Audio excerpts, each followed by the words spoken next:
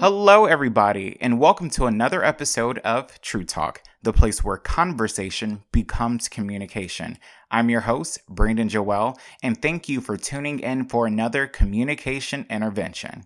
This week, we are going to have part 2 of the State of Dialogue with Charles Kim. Stay tuned and let us know your thoughts. So, what are the problems you think are associated with why we kind of struggle with dialogue and just basic conversations with other people? Well, the US, I feel like, is the most uniquely positioned in the world in this regard, right? Because what a lot of people like to say is a melting pot is really more of a stew. You have a bunch of different chunks that are swimming in this common broth of like American idealism, right?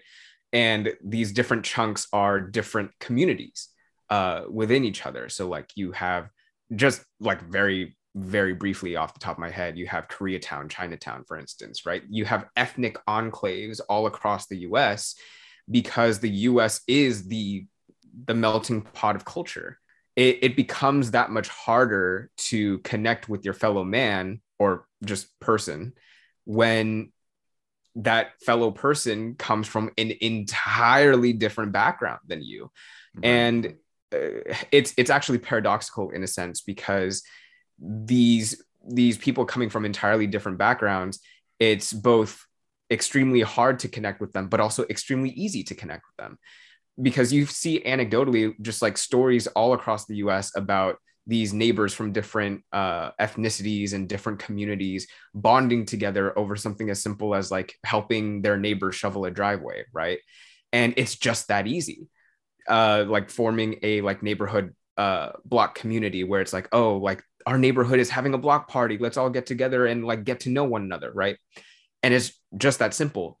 On the other hand, it becomes that much more difficult when you have, again, as previously mentioned, right, the bias in the media being towards sensationalism and conflict, and part of that also being fear mongering, right? So things like the 9/11 attacks and the resulting news pieces after that, like making people fearful of Muslims in America, just as a quick example. But you know what that kind of shows me? It shows me that we have the capacity to understand someone from a completely different culture and background in an instant, just because we live in the same country. Like, we have the capacity to do it. I had the option or the privilege of going to a high school and a college and universities where I've got to meet people from vastly different walks of life. I had roommates at one point that were from Beijing, China, and it was like, I wouldn't think that there'd be that much of a cultural difference living together, but there was, and those are some of the things that I'm just so grateful for, because trying to overcome these things that could be potential barriers to conversations and to dialogue, those are things that if you don't give meaning to them or attention to it, especially with how it is often scripted and given to us, once we kind of release ourselves of that, we can not assign meaning or significance to things that could be perceived as barriers or different, but instead we can use that as incentive to dig in deeper as to why this person is able to communicate. Getting someone to a table, that's already like a win. So you got someone there. Let's try to do something with that now, and I feel that is something that is not that hard or far off for people to do or to achieve. We need to be considerate of the fact that for lots of people, and especially now, post-panoramic, or not even post-panoramic, with this ongoing pandemic, how uncomfortable it can be for some people to just take that step to be open to another person's experiences. Yes, because fear of the unknown is a very real thing. So the encouragement here being like, take those steps to try and be more open to another person's experiences, like literally doing your homework on another person, you know, where it's like, oh, this Yes. person has, I see from afar that this person has like these kinds of views, or these kinds of experiences in their past, or these kinds of like cultural markers, right? It's like then doing your background research on like, oh, like what do those views entail, what do those cultural aspects entail, before like when you finally come to the table together, as you were mentioning, you then at least have some kind of foundation to be more open to their experiences, is like where you just simply ask them how they got to where they are. And I think that's just like a fundamental question that you can ask anybody. It's like, how are you here now, you know? And it And allows you to use listening as a tool to help guide you through that process. Like, are you really hearing them? Are you giving them an opportunity to present their worldview as themselves rather than how you've assumed they've engaged with the world? Like, that's also very important too. You can't assume that people will engage or perceive the world in the way that you've been told or taught. You know, when I went out into the world on my own, I was like, wait, you don't behave in the way that my mom said, or wait, like my family say your people are like this. No, like you have to give people an opportunity to present themselves. And in that process of letting people present themselves, that's where you learn. That's where you get the little nugget of information that wasn't on CNN, that wasn't on Fox News. It was the opportunity for them to give you something that was significant to them, and them sharing that valuable nugget into what makes them them. That is where we can really start to appreciate and want to move forward together with how we can take our different ways of communicating and being and bring them together to do something in our shared environment. And I actually want to quickly shout out Humans of New York. For people who don't know, Humans of New York is uh, now it can be considered like an organization pretty much, but it started as like this photojournalistic project by this man named Brandon Stanton, where he went around interviewing New Yorkers that he would just find on the street, like people walking in New York that he would just find on the street, and he would take their photograph and post their essentially like life story in a lot of cases, in the description of the photo. And the reason why I wanted to shout him out is because uh, in another way that we can quote unquote bridge this divide is simply finding commonalities between like common aspirations, fears, dreams that we have with each other, where it's like, oh, what's he had this like talk where he basically detailed the questions that he asks these strangers that he goes up to try and form a connection. And these are questions that basically amount to things like, what are you fearful of right now? Or what are you looking forward to in this moment? Or what's something that you've wanted to do for a long time? Like things that don't necessarily force someone to become super personal, but allows for an avenue of them to share some part of themselves that you can potentially bond together with. Yeah, let people open up and share things at their own pace. I've had to learn that because I do love listening. I love getting to know people. And I'm like, I want to know it all. And it's like sometimes people aren't ready to share. And like that's okay. Like you have to respect where people are at and the fact that they're still at the table. I'm like, okay, like that's at least a good sign or good stuff. Hopefully today, like we can give you all some awareness of how to look for dialogue and like where is dialogue around you? How are you engaging with it now? And then how we're going to be able to use that to always guide our conversations to something that can actually have a tangible or an impact. Going to your notion of having these productive conversations, right? A lot of that, there's a huge roadblock there, which is that polarization that we were talking about earlier, right? And to connect this to the social media algorithms and the echo chambers, right? You end up having these individuals who don't have a community, right? Who don't have a network of friends, family, etc., that they can rely on. And now that we're in this new digital age, you now have the capacity to go on certain forums, go to certain profiles on these on these social media sites, right? And a lot of people end up finding a community that makes them feel welcome, that makes them feel heard, that makes them feel seen. The problem being, these are message boards, these are They reinforce profiles their own views. that have extreme views in a lot of cases, right? And in some cases, it might not even be that they have extreme views on the outset. It's that they'll tease you with like a moderate view that everyone can agree with, such as like, oh, I believe mainstream media is not covering all the stories. And it's like, oh yeah, I agree with that. And then you follow down that rabbit hole to then become radicalized in this notion of like everything's a conspiracy, right? It's very easy to fall into that trap. And this goes not just for like what a lot of people like to attribute as like a conservative problem, although there are like aspects of like the conservative media ecosphere that is also problematic, right? This is a problem that anybody can fall into, precisely because there is no structural deterrent to go against this notion of algorithmic spiral, right? Like the algorithm exacerbates pre-existing views to the point that it does not introduce you to outside sources.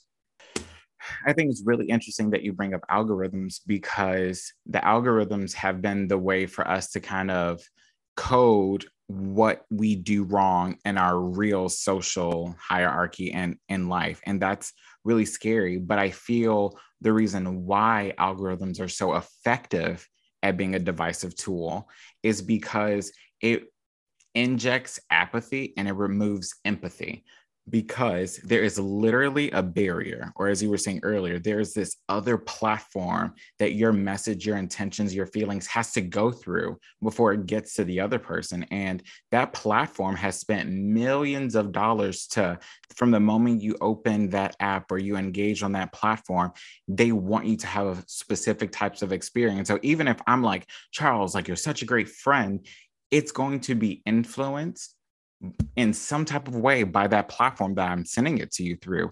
And that is a problem. You're losing that barrier. You're losing that extra umph that needs for it to be meaningful, not only just like conversation, but dialogue. Like you need empathy. You need to be able to, even if you don't agree, okay, I've had an experience where I could probably see where you're coming from. Like we have to bring ourselves and allow other people to bring their experiences to the table in order for us to really be able to, going back to what I was saying earlier, listening.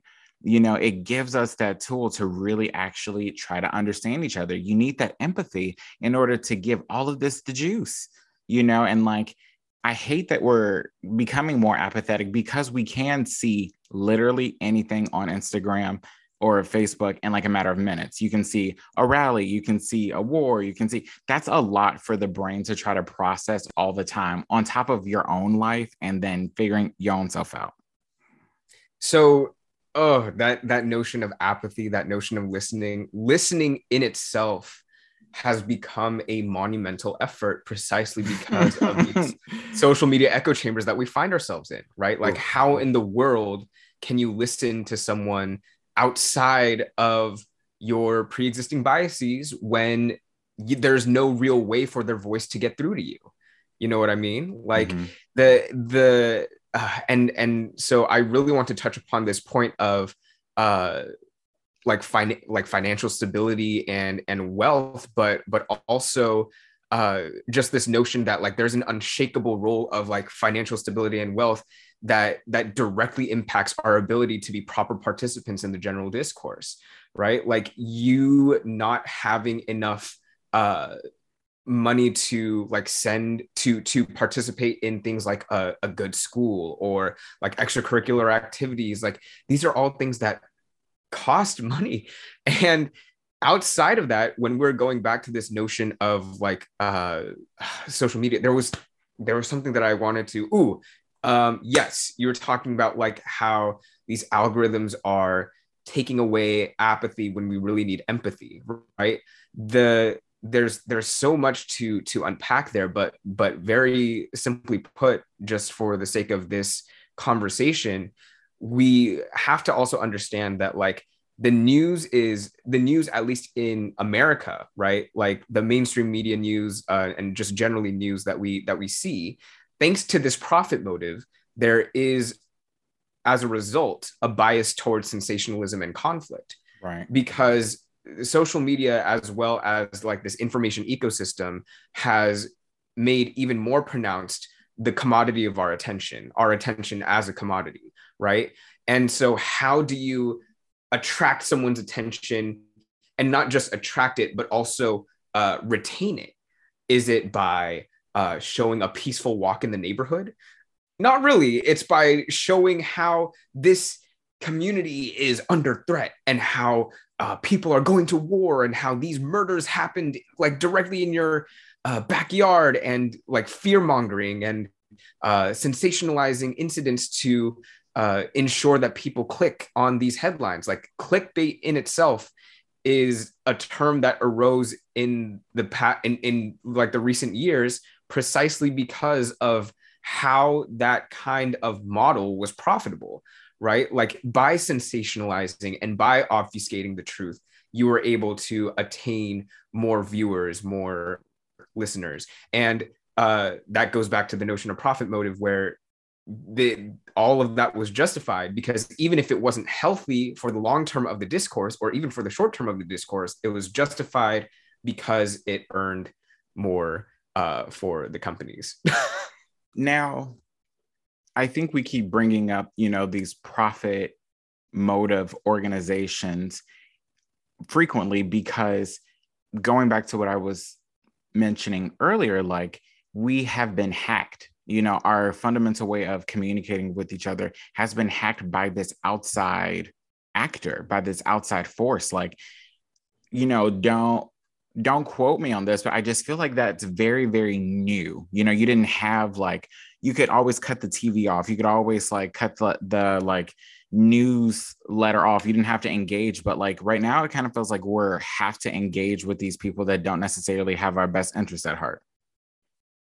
And yeah, that is so correct. And when you look at, and like, it's my personal opinion that like history should be like history should have more devoted resources to it in terms of our education, so that we can Ooh, understand more don't about even where get we me come from started and all on that. historical production.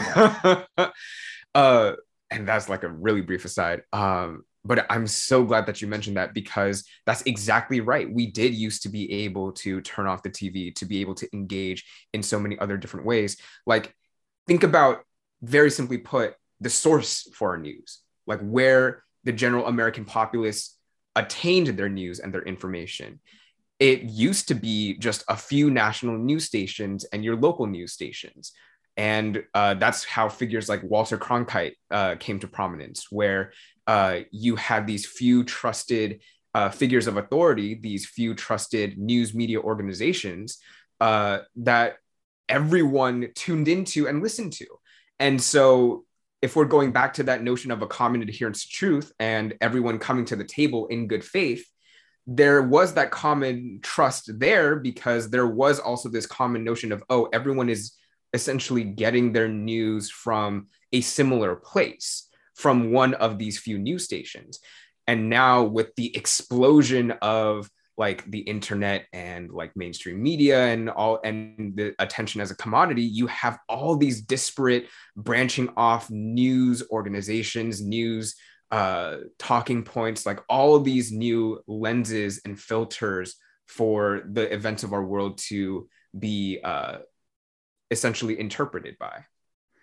And I think that interpretation, that is the mechanism of how they've been able to hack, our way of communicating and hacking this process. Your ability to interpret, that is how you derive meaning from things. And if we have kind of handed that over to this outside actor, like we've already kind of missed the point. And it also kind of reveals that in that scenario, if someone's controlling our interpretation, you're a captive audience. You're not a person that can just actually receive the message and the intent. Like it has now been influenced by some sort of like noise. And going back to what you were saying before about the commodity of our attention, that is a very key point to help us to understand where the state of dialogue is. Not only our ability to interpret the world around us being influenced, it's like also where we put our attention to, it's also being hacked. And where your attention goes is how you start to get stimuli and information for your brain to understand the world around you. And if someone's controlling where that attention's going, they're essentially controlling how you are developing, because attention is how your brain is able to capture something new, to get different stimuli. It's a very essential function for yourself. And so once we kind of lose that ability, it really becomes scary when it comes to dialogue, because now not only do we have to factor in what's happening at the table, we have to factor in what happens before you even get to the table. Like, all right, what path did you get here? Who influenced you before you even got here? And if I don't have some sort of awareness of that, I'm really not going to be able to effectively engage and communicate with you in this situation, because if you don't have that awareness, like, that's really hard for the other person trying to work with you, because they might be wanting to work with you, but they may not be aware that they are also tacitly fighting something that's been kind of implanted there. So that's why that self-reflection is so important, because it allows you to try to have some sort of awareness of how you think, how you perceive the world. And if you can kind of get into that practice, then you can start to see, how do I make meaning of the world? How do I interpret the world? And not letting something else have that influence. The reason why they've been able to kind of get themselves in there by our interpretation, or by infecting our ability to interpret the world, is because we got lazy. And here's what I mean by being lazy. Like, they are capitalizing off of the convenience of communicating. You know what I'm saying? Like, we didn't, force ourselves to go get other ways of connecting. Like, we just relied on it. We stopped moving. We got comfortable. We talked about this earlier in the podcast, this idea of like, all right, humans are supposed to move. We're supposed to adapt. We're supposed to change. And if we have just gotten convenient at our fundamental tool for existing with each other, like, we have given away our ability to really experience what it means to be human. I am so glad, and I keep saying that I'm so glad that you mentioned these things, but that's just the nature of how our conversations go. The laziness aspect, the hacking aspect, and the background before we come to the table, all those aspects are all interconnected. And I want to really hammer home this very important point here, which is how literacy is a huge factor in how we succumb to social media and the general news ecosystem's ability to construct our worldviews. Wow. Right? Because not only is literacy one of the primary ways, like just simply by reading more, right? That's one of the primary ways that we enhance our own ability to critically think. That's how we are able to enhance our own abilities to discern truth from falsehood, right? The U.S. Department of Education in 2019 found that 54% of U.S. adults, or U.S. adults aged 16 to 74, read below the equivalent of a sixth grade reading level, right? That's is so more crazy. Than half. And going back to your notion of how all of this is connected, right? Like laziness and complacency, how it's so easy to connect that in terms of how easy it is for people to process new information when they are not able to read beyond a sixth grade level, right? Yeah. Like these are current events, like the democratization of the news, right? The democratization that like social media and the internet has provided us, right, is a great boon without a doubt. But also think about the fact that, or excuse me, let me rephrase, not a great boon without a doubt. There are several great benefits that have come from the democratization of the news through platforms like the internet and social media and the like, right? But think about the fact that these are also events in the world that have decades of history behind them, that have all these different factors and theories and socioeconomic like policies and things that you need a fundamental level of education to properly understand before you even go about speaking about it, right? And the ways that we are able to access, process, and retain new information, that comes through being able to read, being able to That's real. being able to actually like look at a text on a page and process what that information is being told to you. And this actually directly relates to the next point that comes from like literacy being like a connective factor, right? Critical thinking and the ability to like comprehend new information. These are all intellectual structures, right? Like these are Right. all structures within your intellect that you're able to use to navigate your world, right?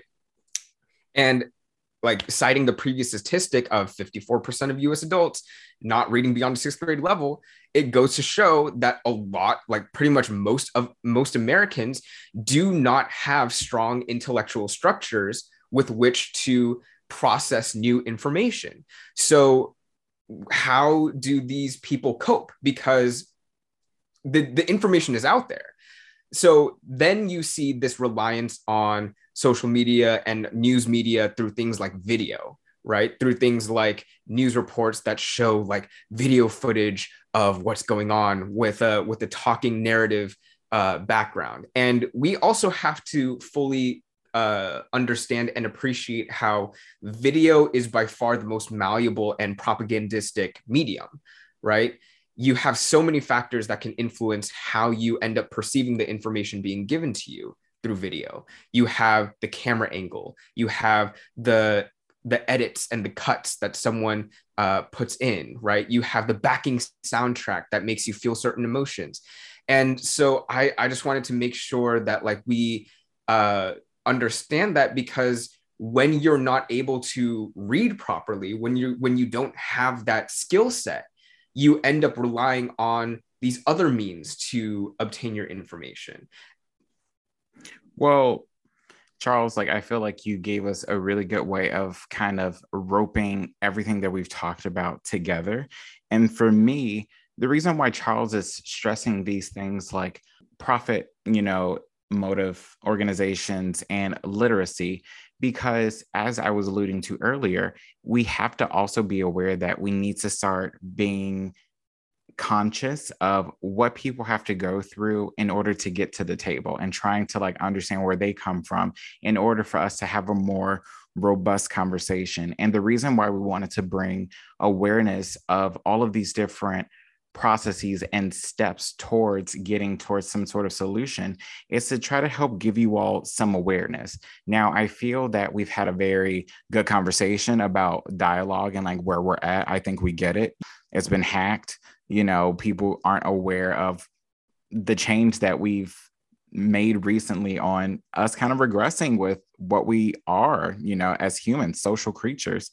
But I want us to get into what we can do, not only individually, but how can people listening, start to practice awareness of dialogue and start to practice, identifying or being aware of some of these concepts that we've talked about today. So, from your perspective, what can people be doing now? Now that we've made them aware, like what could we be doing? Like what's important? What are some of our next steps?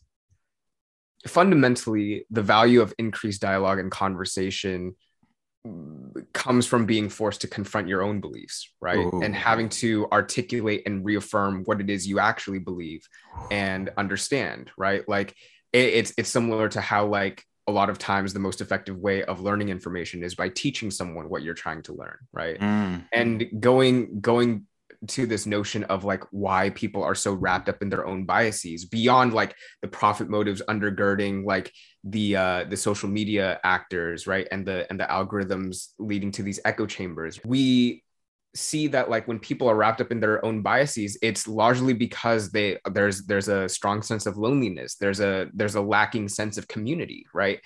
And in terms of what we can do fundamentally, it's like there's notions of admitting your mistakes, being willing to accept when you're wrong, all of these which take effort and humility. But in a more fundamental aspect is this notion of community building, right? be like creating, being these space creators that allow people to come together and talk and discuss different aspects of the news, for instance, and different aspects of their own identity, right? And here's what's so, why this seems so like hopeless, but also just as a reminder that like apathy is the true ways in which all these like corporate entities, like apathy is the ways in which activism dies, right? Like apathy is the ways in which the problems in our world continue on, right? the the whole reason why like dialogue and conversation is so important, especially now, is because of how difficult it has become, right? Like Mm. the precise difficulty that has been established now by all these outside influences and actors makes it so that being able to connect with your fellow human being has become that much more important. And as for the different strategies and different ways in which we can do that, I think a larger, more important point to make is, as like the Reverend Martin Luther King Jr. said, right? The arc of the moral universe is long, but it bends towards justice. So, irregardless of whether you have like a specific method to connect with your fellow person, I just want to stress the importance of having that as a goal, right? Like having that goal of fostering dialogue, of fostering that conversation with your fellow person. Now, I think that's so good. And bringing it back to the self from my perspective, I definitely feel like this is where I feel the most convicted to like speak. And that is some of the things that I was bringing up earlier. I recognize and I acknowledge that, we've laid a very heavy conversation on you. And like, I encourage you to take notes and, talk to other people about things that may have come up for you. But I also really want you to take away just a few things. Let's simplify some of it. I think you can start this journey with us by having just a little bit more self-awareness. How can I understand myself before I start to engage in this act called communication? How can you work on being a good faith actor? How can you listen better? How can you be a person again? What does it mean to be a person for you? What does it mean to be a person in an environment? Are the people like you? Like, I want to encourage you to just start paying closer attention, start listening again, and to be present. To be present is to give yourself an opportunity to really engage and to immerse yourself in some sort of shared experience. And if you're wondering, how will I know if I've achieved communication? Was it just a conversation? I think one of the quickest things that you can do is ask yourself, did I walk away with something? Did I learn something? Do I feel like I have a good idea or concept of what they're going for? Or maybe asking yourself why? I feel a question that is so simple and it's always immediately available to us that we often overlook is why? Why do I feel this way? Why are they communicating in this way? And, even though we have dialogue and even though we have communication, understanding yourself, understanding other people, and trying to be present and trying to be a person is going to be how we are going to start this process and this journey, not only for understanding and communicating with each other, but using that communication as the foundation for a society that includes all of us, that has understanding and space for everything that we have to offer living in this society. And although things have changed and although we've identified that, hey, we've been hacked, hey, I'm not trying to scare you. I'm not trying to sensationalize you. I'm trying to encourage you to be aware and to do something about it. Start another conversation. Go be a part of educating yourself and being active in what we are trying to present to you today.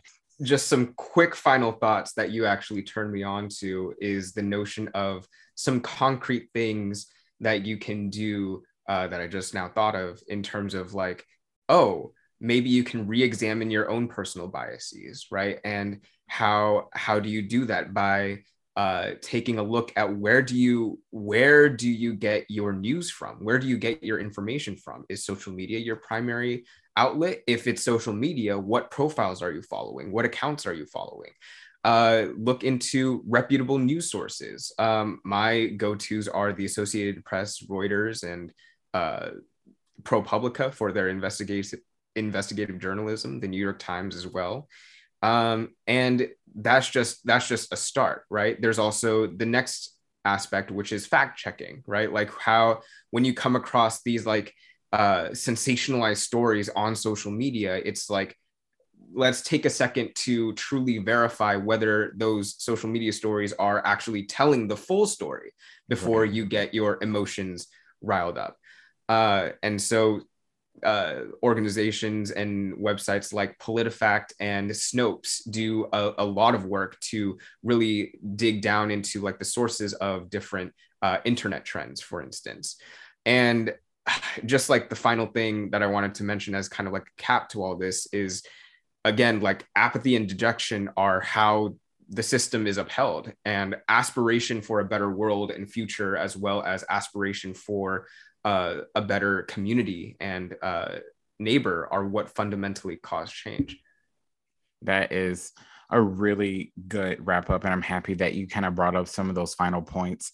And, you know, one of the big takeaways too that I feel like we discovered during this podcast is we have uncovered that how we interpret the world and our meaning making system, you know, that's been influenced by people that we may not be aware of. And I really want to encourage you when we're talking about the state of dialogue, the reason why we're focusing on dialogue is because that is the exchange that allows us to go from conversation to communication, because we are trying to come to the table with our own types of understanding. And so I really want to encourage you all to take a second to just reflect on everything that we just said right now.